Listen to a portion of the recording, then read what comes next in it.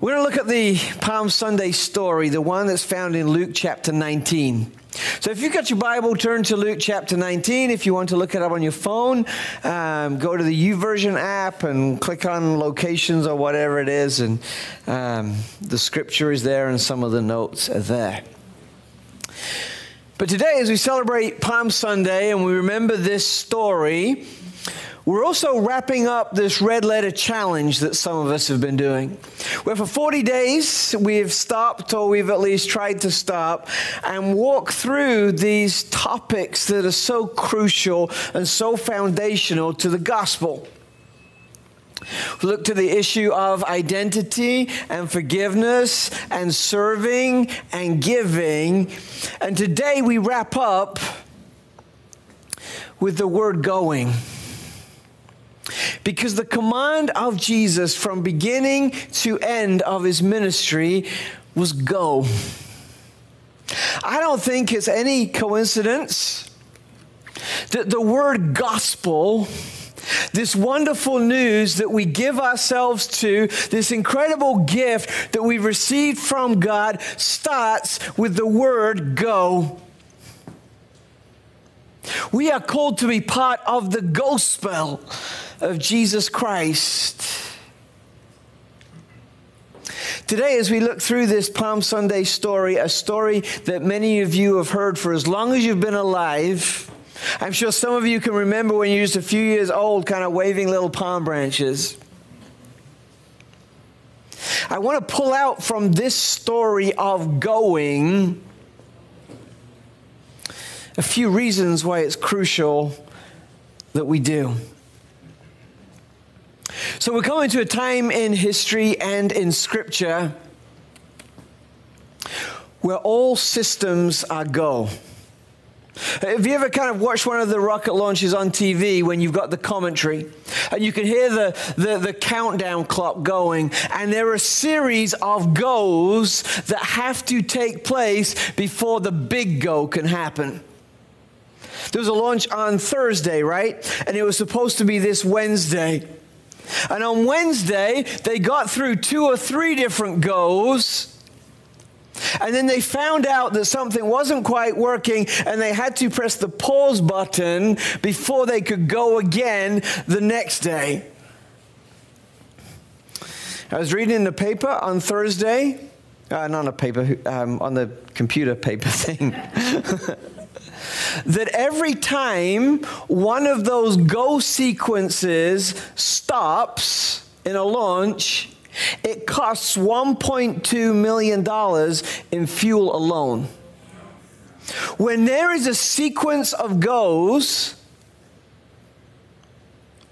and we stop the going, there is a great cost to the kingdom of God as well. So as we read through this story, I want you to keep in mind this kind of rocket launch timeline. But this rocket launch timeline to the cross started in the very beginning. And throughout the Old Testament and all that God did, the ups and downs, the twists and turns, as he wove history together, there were all kinds of goes that led to this go here. Now this go on Palm Sunday wasn't the launch. That happens next week, right? But this was a crucial goal in the sequence that God was outlining of how he was going to change and transform and redeem the world by his son, Jesus. So as you read this, the goals are getting quicker because the time is coming sooner. Verse 28, after telling the story, Jesus went on towards Jerusalem. This is the first go in the story. He's in this little town called Bethany or Bethpage. There were 2 villages very close to each other. They're on Mount Olives, a couple of miles away from Jerusalem.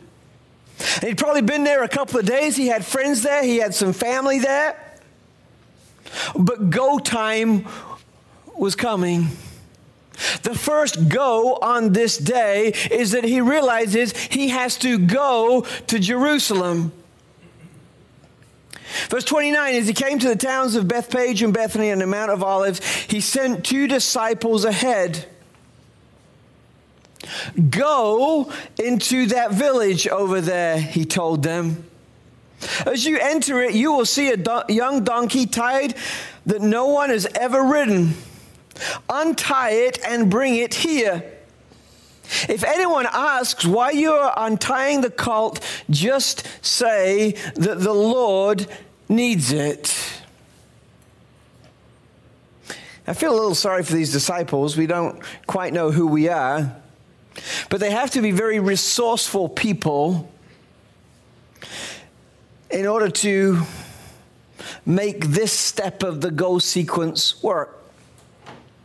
Jesus tells them some of the information. He tells them what to see and what to do and what to say. And even though Jesus knows people in the village where the donkey is, this is still a little bit of a weird request, right?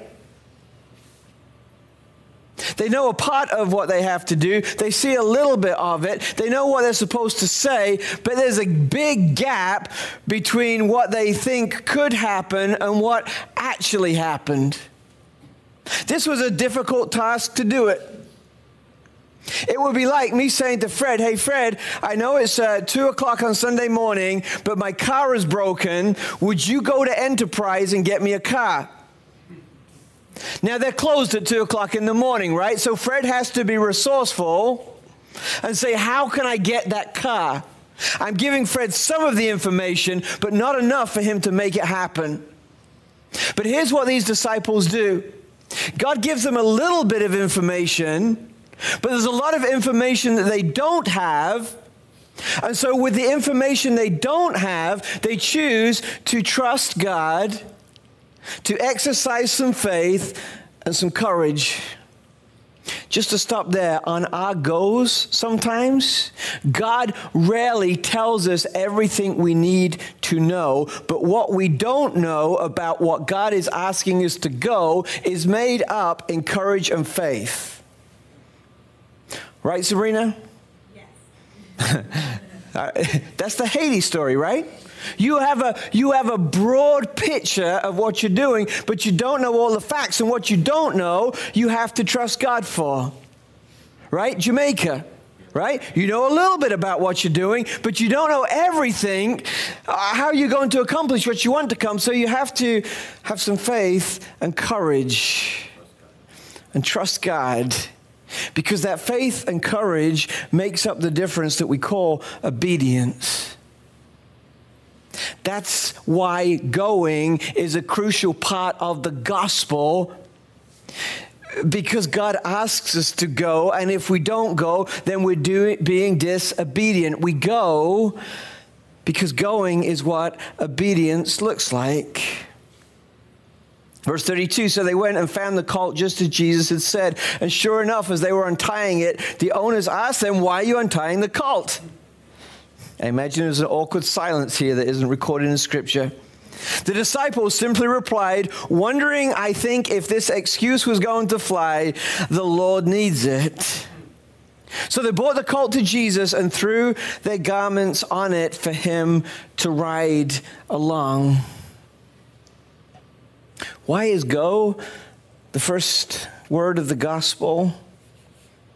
Because obedience demands it. Go make disciples of all nations. Go in the world and preach and proclaim this gospel to all people. The call that God puts on us is to go. And if we don't go, we're being disobedient. If we do go, we're being obedient, and we want to be obedient to God, right? On this launch sequence, one of the go questions is, will you be obedient?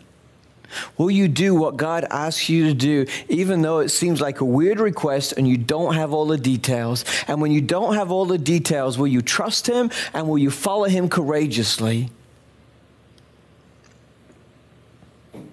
We go because that's what obedience looks like. So they got the donkey. Some of the folks have thrown their garments over it. Some of the other folks have thrown their garments on the street, kind of like a red carpet, except it probably wasn't red and it wasn't a carpet. But they're throwing their garments on the road, on the hill down to Jerusalem. Just by way of interest, those garments weren't just clothes. They wasn't just their sweater or their shirt. Because when it talks about garment, for many people in this day, their garment was actually their home. They slept over it. It was their security at night. And as they lay these garments down on the road, it's almost like they're saying, God, we're laying our security at your feet. We want you so much that you're the one who's going to keep us safe. As he rode along, 36, the crowd spread out their garments on the road ahead of him.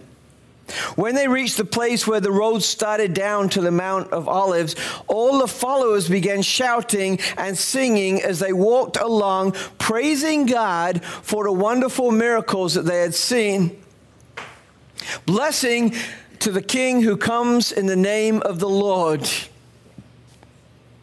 Some versions add here, Hosanna in the highest.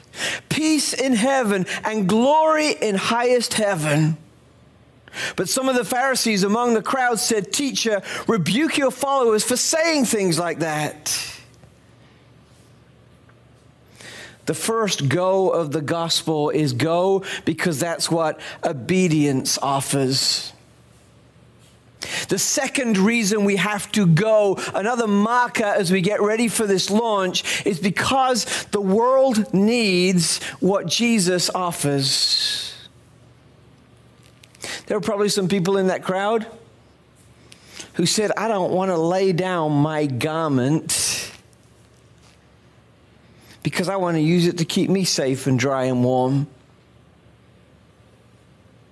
By saying that, they're revealing their need.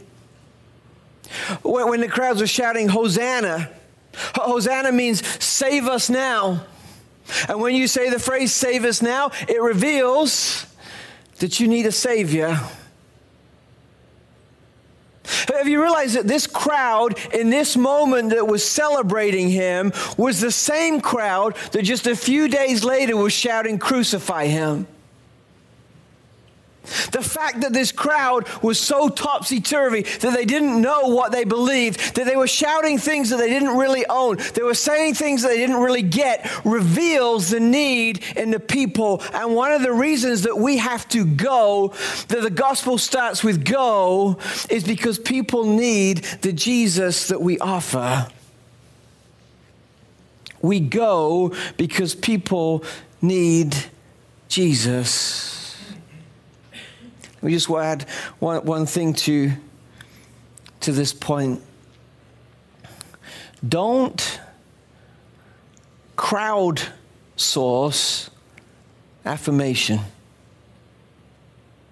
You know what crowdsourcing is? It's kind of when you've got a decision to make, and rather than make the decision yourself or do your homework, you put it out there to everybody and say, what do you think? And when you do that, you get all kind of responses, and I suppose people take those responses, and whatever is the most popular, they do it. That's a horrible way to receive the affirmation that we need.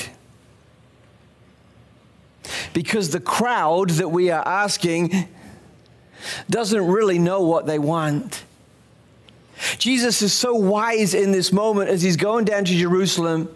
Even though the crowd is celebrating, he is not getting his affirmation from the crowd. He is getting his affirmation from who his Father is. Many of you know I work with Orlando City a lot, and it's been a terrible last year. And I follow a lot of things that people say on social media about us and about some of our players and about our coach. And honestly, it's really hard for me to read because I know these folks and I love these folks and I want to care for these folks. I remember a couple of weeks ago, I went to see the coach after some particularly nasty attacks. And I sat down and I started to care for him. Hey, buddy, how you doing? How are you holding up? How are you managing? And he looked at me with this look. What are you talking about? And I realized in that moment that he doesn't look at Twitter and he doesn't look at Facebook, because he's a good enough coach that he knows that he's not going to make his decisions based on what the crowd says, right? The fact that the crowd can't make up its mind, the fact that the crowd doesn't know what it's talking about most of the time, tells us that those in the crowd need Jesus, and we need to go because the people in the crowd need Jesus. Go because it's what obedience looked like. Go because the world needs what Jesus offers. Go because there is only one that we must bring honor to. So the disciples are fussing, and that's what the Pharisees are fussing, and that's what the Pharisees do. Teacher, tell these people to be quiet. They don't know what they're talking about. They've been blasphemous. And as Jesus was level-headed with the praise, so he's level-headed here with the criticism. And he deflects it in a beautiful way. And he says, hey, if those people was to stay quiet, even the stones on the side of the road would burst into cheers. What is reminding us here is that we are made to worship. That we go not just because of the needs of the people, not just because it makes us obedience and the blessings of that, but we go because we want to honor one. We want to honor God. We want to bring God glory. We go because that's how we honor God. And Jesus is saying, hey, if you don't go, if they don't honor me, that's tough. That's sad. But others are going to honor me. And creation is going to honor me. And everything I'm going to create is going to honor me. When we go, we are bringing glory to God. We just sung it, right? If creation sings your glory, so will I. We go because it helps us to honor God. There are many motives in going. Maybe because we get something. Maybe because we build something. Maybe because it strokes our ego. Maybe because we like the risk. Whatever.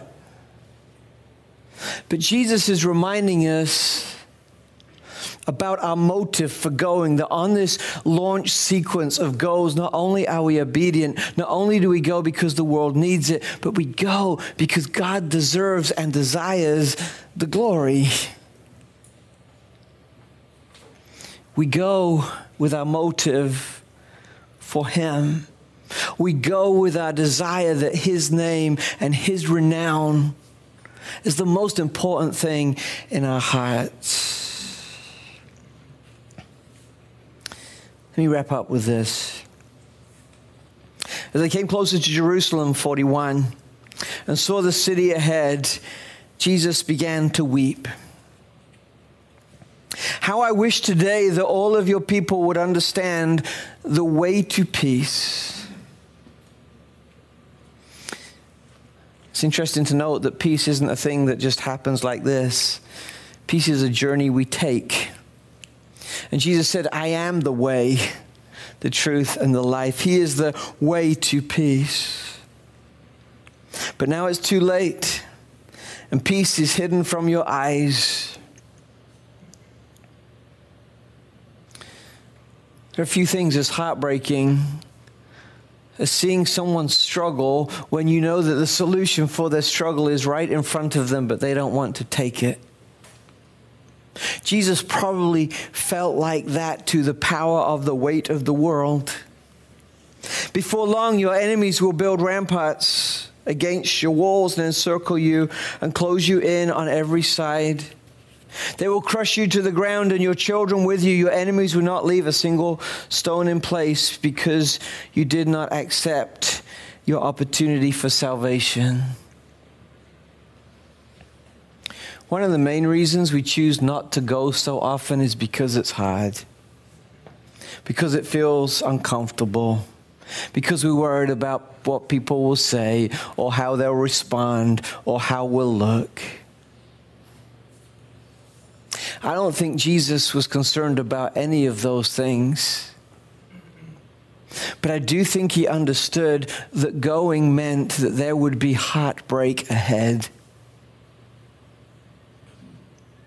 As he's going down this hill, he's looking over that city, all the people buzzing about. He knows that in a few days he's going to be in that city, just outside that city, hanging on a cross.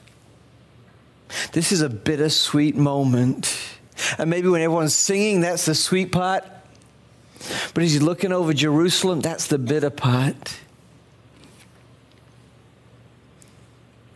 And he could have maybe stalled the launch right then. He could have stopped.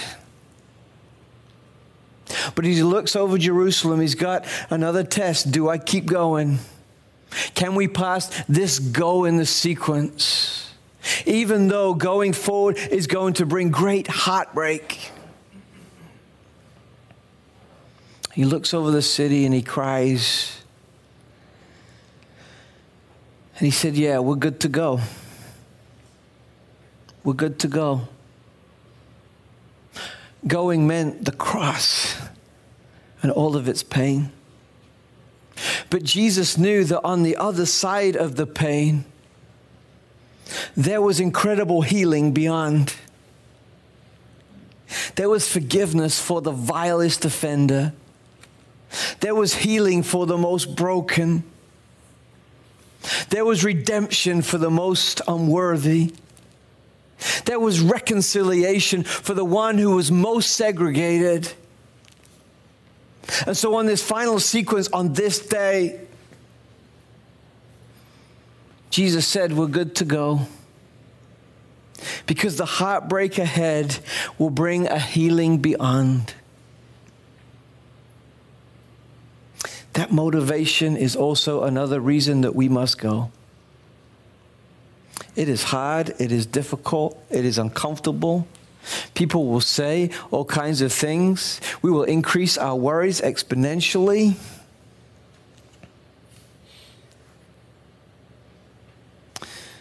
But we go through the heartbreak because on the other side of that heartbreak is the healing that people need. Our gospel, our good news that Jesus has given starts with the word go. And we, as the people of God, must never be people who stay, who become overcomfortable, who become content in an unhealthy way. Go because it's what obedience looks like. Go because the world needs what Jesus offers. Go because there is only one that we honor. Go even though there is heartbreak and hard times ahead. Because on the other side of those hard times is incredible healing. The gospel begins with go.